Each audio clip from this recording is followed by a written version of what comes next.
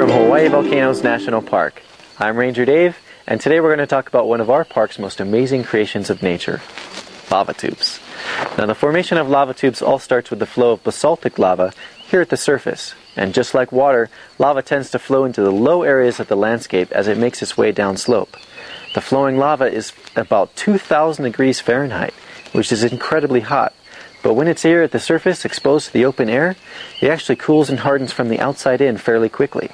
The lava flow will start to create a channel, just like a river.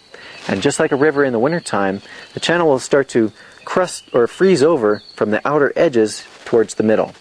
And once the channel is completely crusted over, temperature loss is minimal over miles of travel.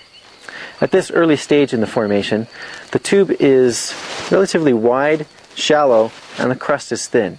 An increase of lava coming through the tube could cause surface breakouts from the ceiling, flowing over the tube system and thickening the crust.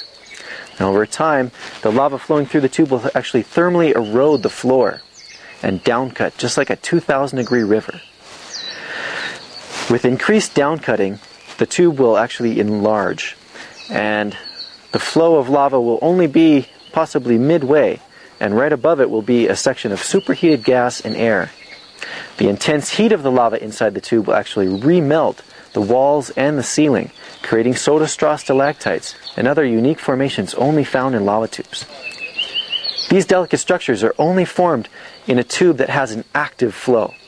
Now, after the eruption stops, the tube system will actually drain out fairly quickly, leaving us with a truly amazing creation of nature that will soon develop an ecosystem of its own. Here at Hawaii Volcanoes National Park, we encourage our visitors to explore Nahuku Lava Tube with a guide or on your own.